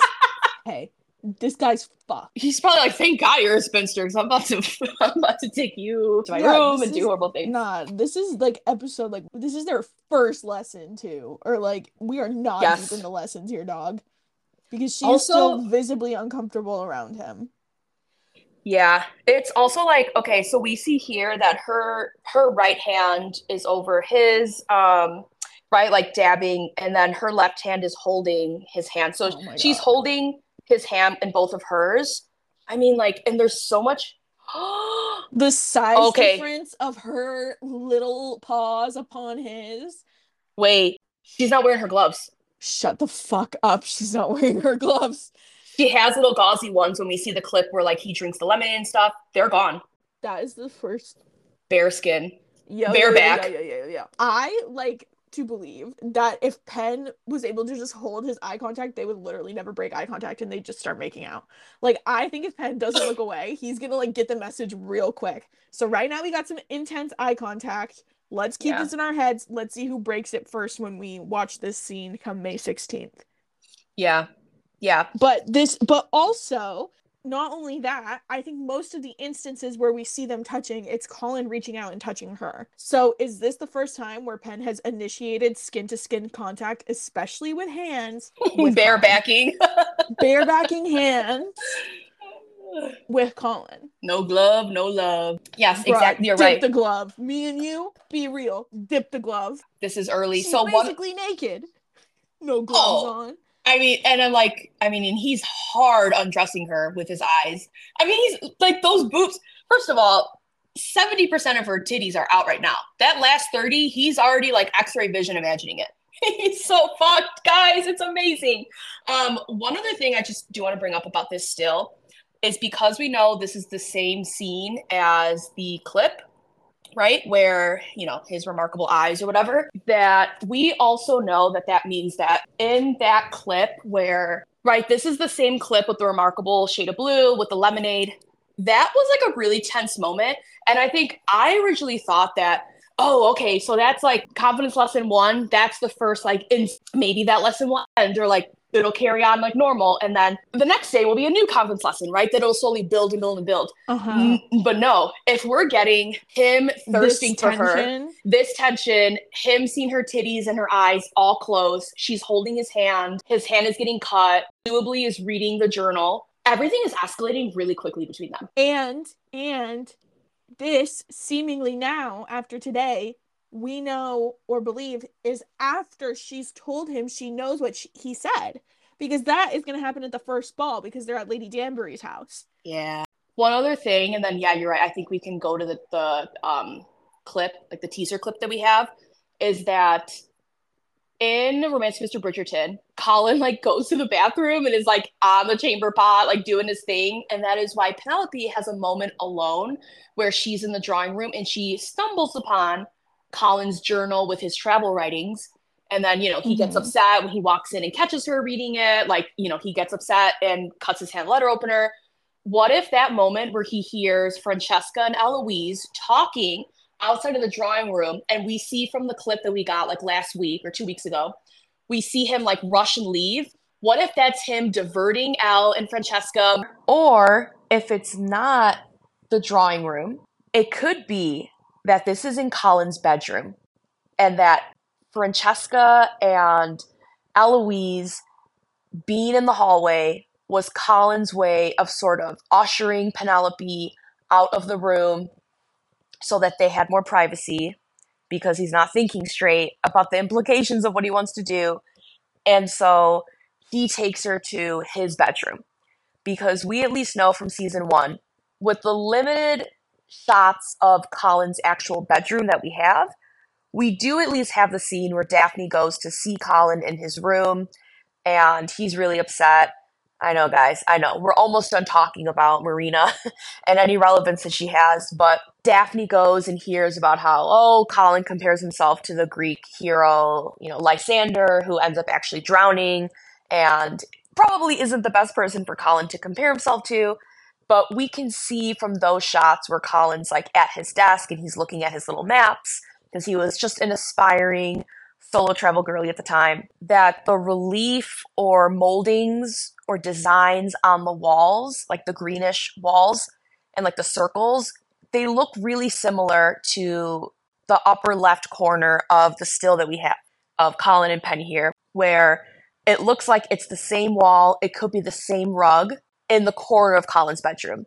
So the implications here are that if he didn't just lock the door or somehow shoo Eloise and Francesca away to make sure that they didn't enter the drawing room and they didn't interrupt the confidence lesson, is that Colin took Penelope and him to his bedroom, presumably closed the door, and who knows, maybe he ushered her in there, and then after that, he made sure that Al and Fran weren't going to come into his bedroom, and in doing so, left Penelope alone with his journal, and that's how he gets the cut. But he's so close to understanding what he's doing. I'm surprised that he didn't just tell Pen, we need to hide from Al and Fran. Let's get under the covers together in my bed so they can't see us.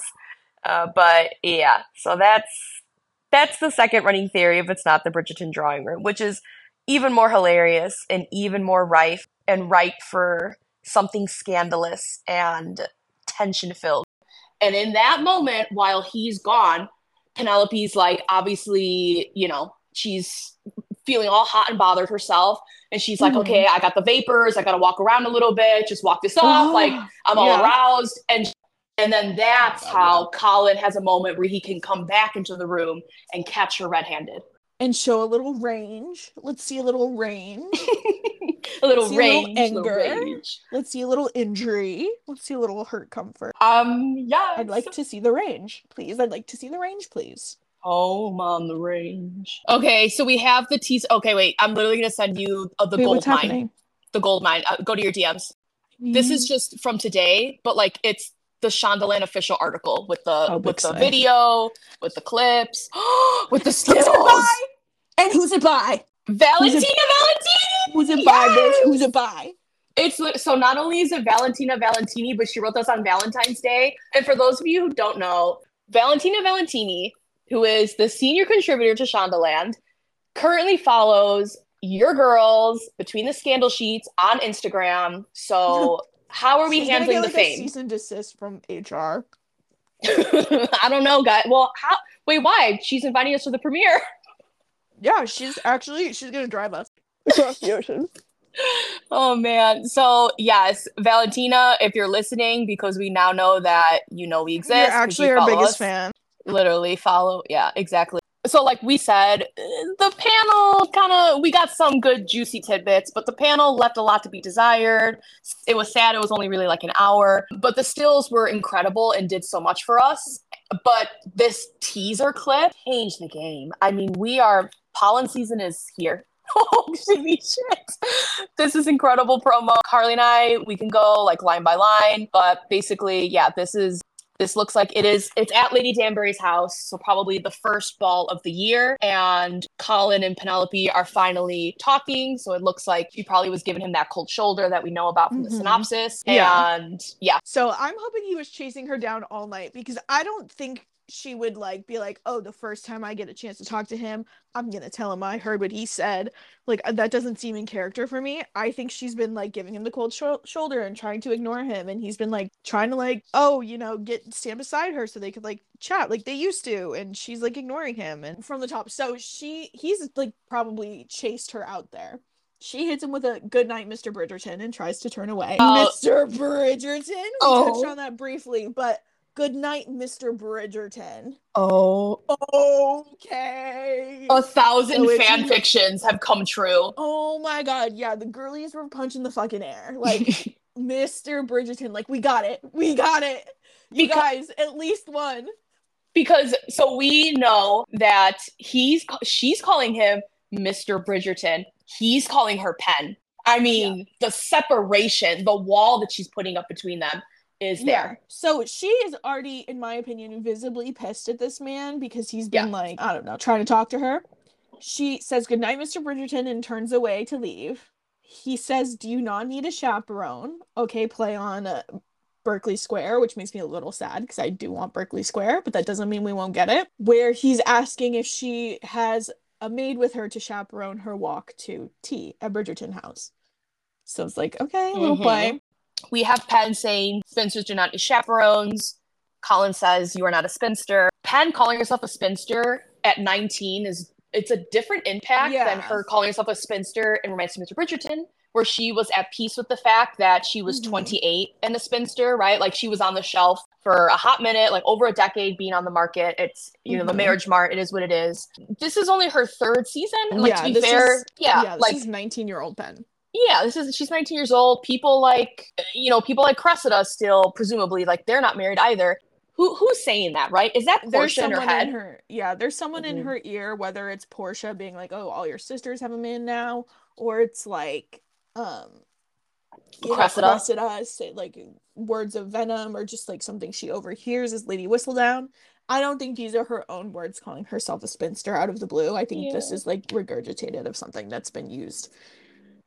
Been said against her, unfortunately, and that is so sad for my girl. She's trying so hard. She's like in her new dress at the first ball, hoping this is her season, which is probably why she can dress the way that she is, because we see her here in a gorgeous emerald jewel tone. I mean, it's literally like dreams come true is to have, because any ginger in green is just scrumdiddlyumptious, and she looks like midnight, dark, moody, vampiress, like Fiona from Shrek. It's just beautiful. Yeah, it obviously didn't work out for her. So when Colin says like, you were not a spinster, and he with kind of a little smiles, smirk, like, with a stupid little fucking smirk on his face. Yeah, he's like, you're being silly, you're being goofy. In response to him not calling her a spinster, right, or saying like, oh, you're not a spinster, she says, I'm in my third year on the Marriage Mart with no prospects to show for it. What would you call that? I find it interesting that like that's her refuting him saying like, you're not a spinster, and here he's like, is something wrong, Pen, between us? I mean, dude, she's talking about her prospects, and this is literally like Marina said, you care for me, but she never said that. Like, oh no, between us, like he just changed the subject. But I think maybe it's because of like the stank of like her face and the way she said it. He was just, I mean, he correctly was feeling how she's furious with him, and she's getting those vibes. I think this also probably we also said we're assuming that she has ignored him all night. For sure. So this is finally Colin being like, are we okay? What's going on here? So he's finally getting to ask her that. Like you said, we're presuming that he was ignored, given the cold shoulder all night, couldn't like talk to her. Then Colin says, I wrote to you this summer, as I always do, and you did not respond. Admittedly, very few did. Okay, so like the fan fiction said, like the prophecy foretold. Yes, not only did she call him Mr. Bridgerton, but she left his ass on red all season, y'all. Yes. So what's our vote? In a shoebox under her bed or burn? Maybe under the floorboards. And Floorboards, the floorboards. Well, she learned that hiding spot's not a very good one, but we'll see if she continues to utilize it. Yeah, she digs a moat in front of her door so Eloise doesn't come in again. Yeah. Yeah, also find it interesting that he says, admittedly, very few responded to him. Dude, so his whole family left him on red too. So he was like really isolated. He was really siloed. Yeah, I was about to everyone. say, yeah. Again, he said, I wrote to you this summer, as I always do. But admittedly, very few did. And then he says, if you're going to make me say it out loud, but he says it all like flipping. He's like, if you're going to make me say it out loud, I miss you. I miss, hey, not missed, no D at the end there, miss, MISS, actively currently missing.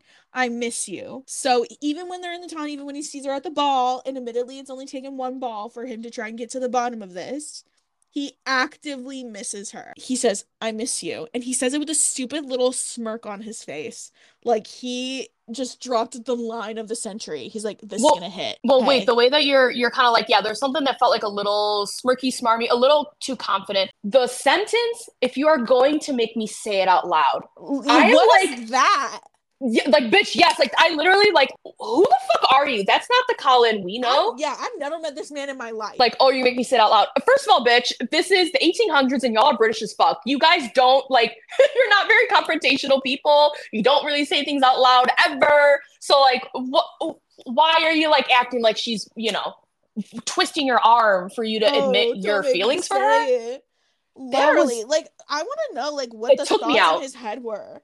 Like, oh, if you're gonna make me say it out loud, like, what? Does that mean you wrote it? You wrote that you miss her? Is that in the letter she didn't read?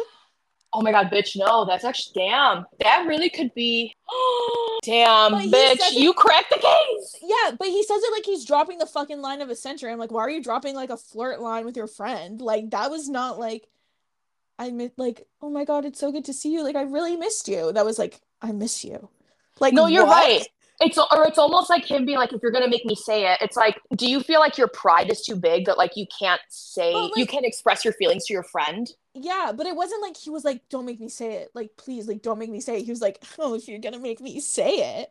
Like, he wanted to tell her. It was not pulled out of him. She didn't want to talk to him at fucking all. So he's like saying this like, oh, it's just a way for him to say it. He just wants to tell her he missed her, but he's being a little fucking douche. But him being like, if you're going to make me say it out loud, it almost feels though like, is that him thinking like that's what she wants from him? Like she wants to hear him say it. It's a very presumptuous way that he said this line that took me the fuck out. It sent me and I'm not okay. I'm still here for it, but like, I was yeah. like, who is this? Also the way I throbbed when he said, I miss you. Oh. And then she goes, you miss me, but you would never court me. Is that correct? She said, here are your words. Is that correct? Yeah. So he finds out probably, you know what? This is probably episode 1 at the end or something, or who knows, or like near the end, because the way that she like drops the mic and walks away like to the carriage. But yeah, so she tells him right away. She tells him as soon as he's back and they finally talk. Mm-hmm. As soon as he's able to corner her, as it seems, in my opinion. But yeah, so she hits him with a, you miss me, but you would never court me. Is that correct? And then he hits a pen. Cuts him off. I overheard you at my mama's ball last season, telling everyone how you would never ever court Penelope Featherington. So I'm gagged.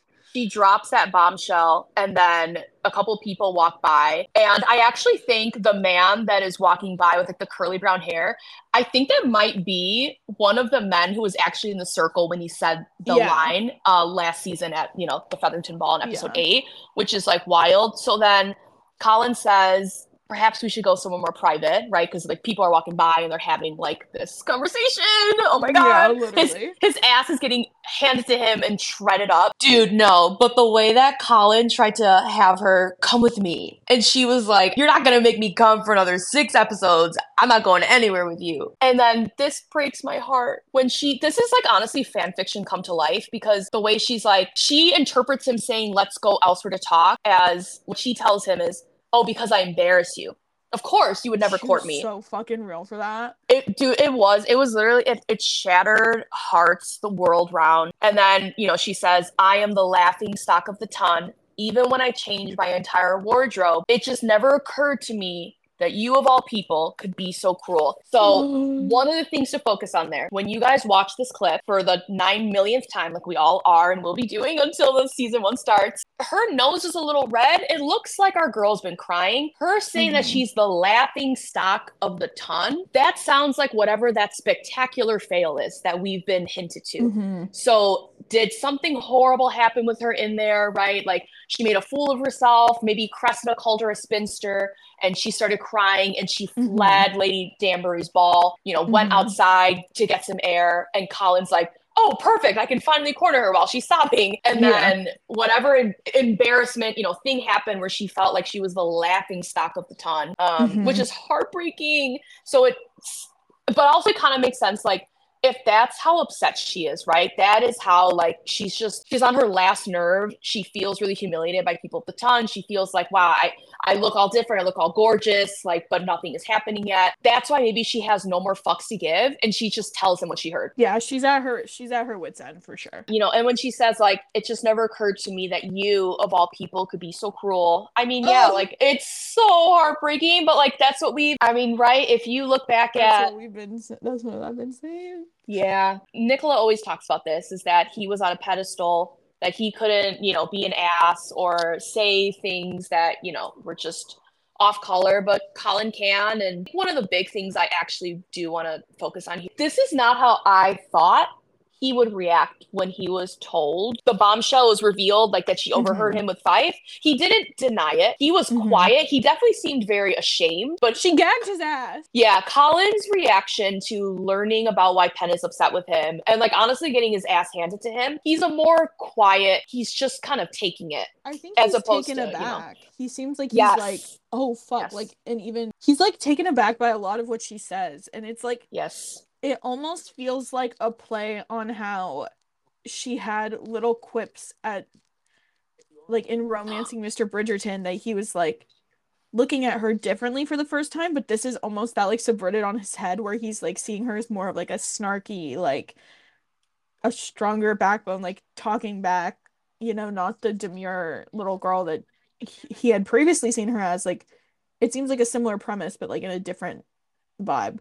And it's good for him. I mean, like, he needs his ass handed to him. He needs to, like, he needs to see that she's not this, like, simpering little, like, terrier that's going to disappear in a season and, like, that's just following him around. I was going to say one thing I wanted to mention. So here, she calls him cruel. In season 1, when Daphne sets up the, like, little, when they can talk in private, and she's going to chaperone after the whistle bounds come out and he knows everything. Colin calls Marina cruel. So curious if Colin remembers that, if that hits him so deep in his soul that he's now the one being called cruel. Oof. Hey, I want tears. I want rolling tears. I don't care when they are, but from that man, we know Nicola can roll tears. We know she can roll snot. Luke Newton, roll tears. I don't care for what. I don't care for why. Roll tears. I want to see him. Yeah. Give me an Edmund montage. I don't care. This is just like, wow. I mean, yeah, this is just such a different dynamic. This is what, the emotional hurt comfort girlies have been, like, crossing their fingers for. I am, like, so excited, and I'm so excited for... Oh, okay, what I was gonna say. I remember. Yeah. So, this is obviously the first time, or one of the first times, they're able to speak. So do we think the episode is going to end right here, or do we think Colin is somehow going to talk her into the confidence lessons this episode? Or is it going to be like top of episode 2? Yeah, so I think the way that, like, this scene, like, where it cuts off, it's either that, like, he just stays there, like, stunned by what she said, and then, like, this scene ends and maybe the next day he finds her, or it could be that she's like, she got one little hoof in the carriage and he's like, wait, let me help you, and he, like, comes over to her. I want him that evening to, like, need to fix it with Penn before he can sleep. Yeah. Like, I want him to be, like, stress. I don't need him to be distraught. I don't need him to be like punching the ground, but I need him to be like a little like flustered, like a touch. Dude, he misses her. Like, he actively misses her. He misses her. He actively misses her. And he now has been told, like, yeah, that person that like you miss and you know you've been thinking about, she wants nothing to do with you, and she thinks you're cruel. I mean, and she's literally calling you Mr. Bridgerton. You have been acquaintance zoned, like, so hard. Literally. Yeah, because, well, the conversation that just had, right? It's like top of mind is her mentioning like she's got no prospects, blah, blah, blah. So maybe he's like standing there, like, think of something, anything, stupid fucking brain. And then he's like, oh, you know, she was talking about how upset she is about her prospects. Maybe I can help her, right? Like, yeah. I mean, we've like beautifully kind of like analyzed this under a microscope, this teaser, but like, hey guys, this is Rose. I didn't think I would have to do another one of these additional edits into the episode. I need a cigarette. No, I need like where it's like 50 of them, like in Tom and Jerry, and they are smoking them all at the same time. I was about to publish this episode because our fearless leader Carly is working a night shift, so I also pulled a night shift to get this episode out for all y'all. And as I said, I was about to press publish when I was alerted in the group chat that Netflix Netherlands has a slightly extended clip of this scene. And that starts out with Colin saying, I'm quite serious. The color rather suits you. And he sort of nods towards Penn's outfit. She's still facing away from him when he says this. Carly and I will discuss this at length, and I'm only mentioning it now just so you guys are fully aware of everything that was said during the scene, but it's not the same without hearing Carly's commentary, of course. So just really high-level takeaways. He complimented her appearance in some way, shape, or form. Maybe he said she looked pretty, whatever. She's got bone-deep resentment for this mofo right now, so she dismissed what he said. She brushed him off, told him that he was lying or he was joking or, oh, very funny. Colin doubles down and says, no, like, I'm being quite serious. Again, at this point in time, he is not even aware that Penn is truly upset with him, much less why she's upset with him. And he's seeking her out at the balls, right? He was following her or whatever, and she was ignoring him, giving him the cold shoulder. He's sort of kind of groveling by saying sweet little compliments or things. He's buttering her up like a biscuit, telling her that he misses her. I mean, this motherfucker's down bad, and it kind of feels like in hindsight, and maybe it's just the delirium from what needs to be me sleeping soon, but it kind of feels like now in hindsight when he says you are not a spinster, it's like he gives her an up. It looks like he gives her an up down, right?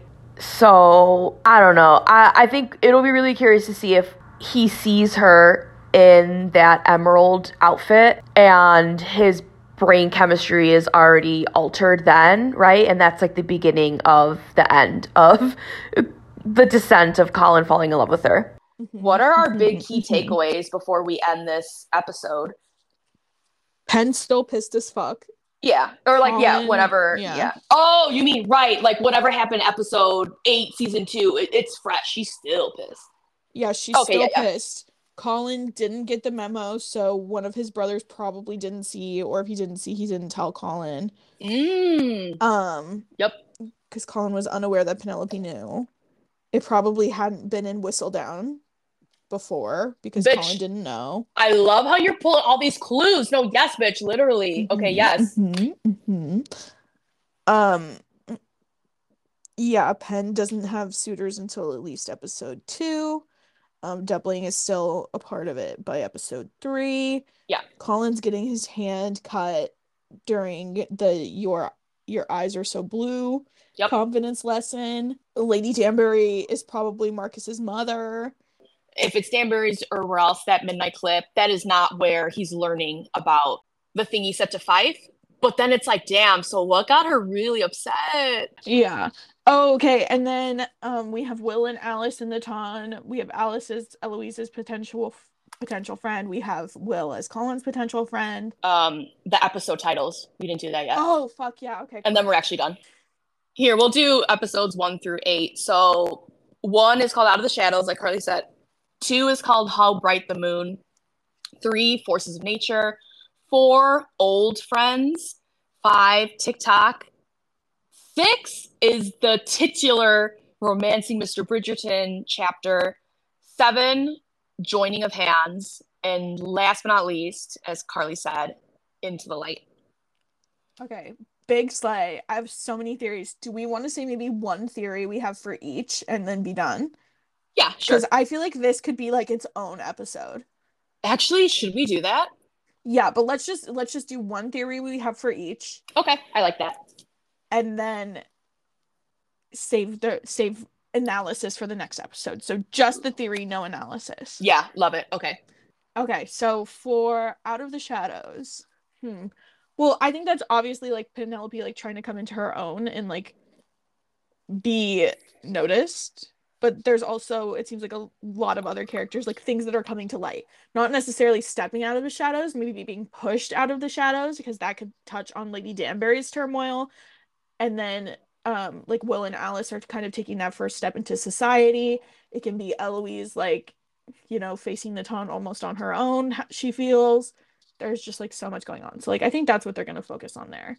Agreed. I think you're right. I think that's almost like that episode is really setting up, like you said, everyone from Penn, Al, Will and Alice, Colin, right? Like all these people are coming out of the shadows and are having like a new position in the ton, or they're navigating the ton differently than they did the year before, or like, any other time in their life. So agreed. I think I'm just really excited to see that. Like, wow, there's a lot of change, a lot of interesting things going on. Episode 2, How Bright the Moon. I mean, we know this is where that moonlight still is from. So, I mean, I just feel like there's going to be some interesting night scenes in this. This is, I just, yeah.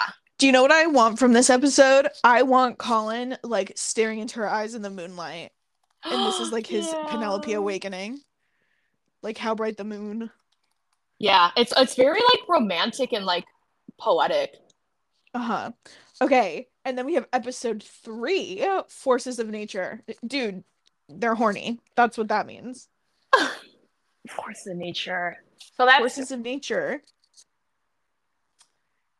Maybe. Oh my God, maybe this is go. Maybe, because remember, we know that Debling is in episode 3. Maybe this is the bravado, and this is like the roosters, yes. like the of nature, like it's the 2 rams like bucking their horns or antlers at each other. What are you thinking? I hope that there is a kiss, and then there is time for Colin to be extremely jealous of Penn even talking to another man after they've kissed, because they've not sorted their things out yet. And then going into episode 4, Old Friends, they're dealing with that like turmoil going into like the carriage and the more sexual stuff because they're old friends. What if Old Friends is us seeing the flashback scene of when they were younger and when they met? My God, I hope so. Yeah, I would love that. Yeah. And we get more detail into their dynamic even when they were little kids. Because does Penn know Edmund? I hope. Okay, episode 5, TikTok on the clock. It's giving Kesha. Okay, so TikTok is very much like, hurry up, right? Like time's running out. So is that like, what's that about, right? Like, what's the urgency? What part of this plot has a deadline? So is it some plot with Lady Whistledown where this is where they would use the like blackmailing aspect of the book? I don't think they really are from what I've seen thus far. But like if Penn is given a deadline to have to like pay off her blackmailer, or like if they only had money for half a season and she has to get married, or if Debling gives her an ultimatum and she has to make a decision. Like there has to be some type of deadline for like this episode name to make sense to me. Yes, right, exactly. Why are we like running to, why is it running to the wire, down to the wire? Why What's is going time on? running out? What's the problem?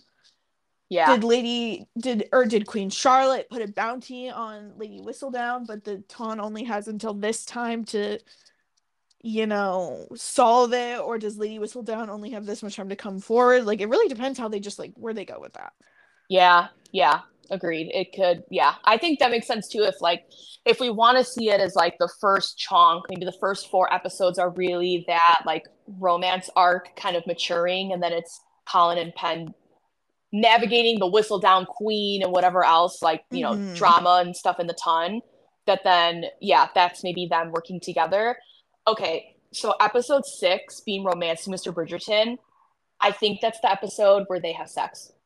Yeah, I think that's the engagement ball. Wait, so then it could be that episode 5 he proposes to her. Maybe, maybe, oh my God. Oh my God. What if it's like she's gonna go through with like marrying Debling, or who knows, or what, or like maybe it's really confusing, right? Like, and he's like, I gotta do something before Debling proposes. Someone tells him that Debling's planning to propose tomorrow. So he's like, So he's gotta there's do only something. tonight. Yeah, so maybe he proposes, he does a huge grand gesture, right? Maybe he I just assuredly, want a love fervently, declaration. Yeah. loudly does the, like you said, romantic declaration, because yeah, and then they're engaged. That's probably going to be 3 seconds, because they're going to anticipate those marriage vows hard. And Good. Get Aggie cooking. yes, episode 7, you had a theory. Oh, that is the wedding. Joining of hands. At the altar, in front of the vicar.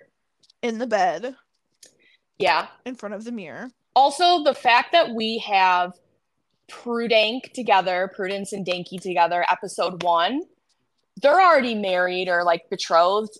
That wedding that we got the filming of, it's not them. I saw someone saying that, and I'm like, you really think this lavish, huge wedding, like the writers would give it to Prudence instead of Penn and Colin? Mm-hmm. I know people can have their own ideas, but I was like, come on, y'all. They're the ones who need the wedding. There wouldn't be that many extras there. Right. Exactly. Yeah. And then finally we have episode 8, Into the Light. So if we do get a Lady Whistledown reveal this season, this is it. Yeah. And that really is the $1 million question, is will they reveal Lady Whistledown? At least will everyone find out who she is? Assuming that Penn at least tells the Bridgertons, because that's that could be a good final scene, like them standing in the drawing room and everyone just being like shocked.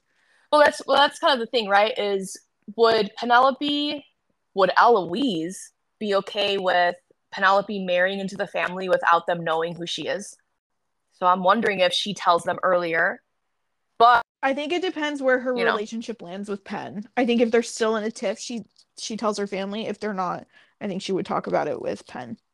Yeah, so it's interesting to see what will come up. And maybe there would be like if you don't tell them, I will. But I think if they were friends, I don't think she would, unless Penn like fully refused to, which I don't think would be good for Penn's character. Yeah, right. And I think for Elle too, it's like, hey, if you're trying to apologize and say that, like, you're not like sneaky and you feel bad for what happened, you can't marry my brother and my whole family not know. Like, you gotta come clean. Because I think her coming clean and kind of showing that, for Elle, it's like, all right, damn, like, I can't stay that mad at you forever. Like, you're clearly making efforts to be more transparent to those around you who are like close to you. Even if the Bridgerton family knows ahead of like them getting married or what have you, are we getting a reveal? Is that something the writers would want? Because if it is Benedict, that's season 4, right? We have Sophie, like Sophie gets arrested and Benedict only finds out because Whistledown reports on it. But also, wait a minute. No, wait. Oh, wait, dude. But this is a huge wrench. If Benedict knows that his sister-in-law is Whistledown, he would not find out from Whistledown's like scandal sheet that Sophie's arrested. Penn would just tell him. Well, yeah, but they could still do like Penn figured out through Whistledown means, like maybe a servant in her home across the street with Colin. Yeah. So Ben knows who she is, but yeah, okay. Yeah, and then maybe they just use Whistledown as a like, well, she is the ward of an earl. Like, what do you guys mean you don't remember this? Like they could still use it as a crutch, but it wouldn't be a secret who's writing it. Yeah, that's true. Yes, you're right. Because it's not like Ben would have that important information and just not tell Ben, and he has to see it like at breakfast the next day. Okay, I think that's probably it for now. I honestly feel like we're probably gonna, like you said, we're gonna do an analysis episode on the episode list of titles that we have. There's so much more we have to talk about, but we gotta end it here. And like you said, we have the key takeaways of the big stuff that we can expect. The teaser literally like killed us and resurrected us at the same time. Yes. It was the best thing ever. These stills are incredible. Colin's eyeballs are going to be feasting on those titties all season. Absolutely, as will mine. Yes, exactly, darling. And oh my gosh, I mean, guys, this is it. We're basking. We are in the promised land. And you guys, because we got on the phone so soon after this ended, we do not have a what the fic recommendation specifically, but I would like to point out, recommend, and applaud every single fic where Penn annoyed or angrily calls him Mr. Bridgerton. You girlies won. You won. You were right. You were right and you won. Yes. So and all the fic rec. Yes, and you're right. This is not just to the wallflowers. This is to the fan fiction girlies who wrote about him being called Mr. Bridgerton, who said that she was going to leave his ass on red for, months and months. You did it. You did it. Here are your flowers. We love you. We did it, Joe. We did it, Joe. But you guys, this is the end of the podcast for today. Please do make sure to follow us on Instagram, on TikTok, on Twitter. I got to work on that. Yeah. But hey, if you follow us on TikTok, you'll be my best friend because I want to read the book on lives and chit chat with you guys about it. But you need 1,000 followers, and we don't have that. Dude, we're so close. I feel like Instagram, we're going through the roof. But yeah. Also, thank you to those who sent in little Valentine's voicemails. The hotline will probably be up. So if you guys want to send in any more questions in the next episode when we discuss the episode titles, we will go through that Q&A. But we just have to cut this ish somewhere, or we'll be talking till the end of time. And I have sushi coming. So we will catch up with you guys later. All those links will be in the description of the episode. Yep. And thanks for listening. Tell your clergyman, your dog, your fish, your midwife. Your FWIB. Your Sherpa. Exactly. You go on and tell them to listen in, and we will catch you next time. Bye, guys. Bye.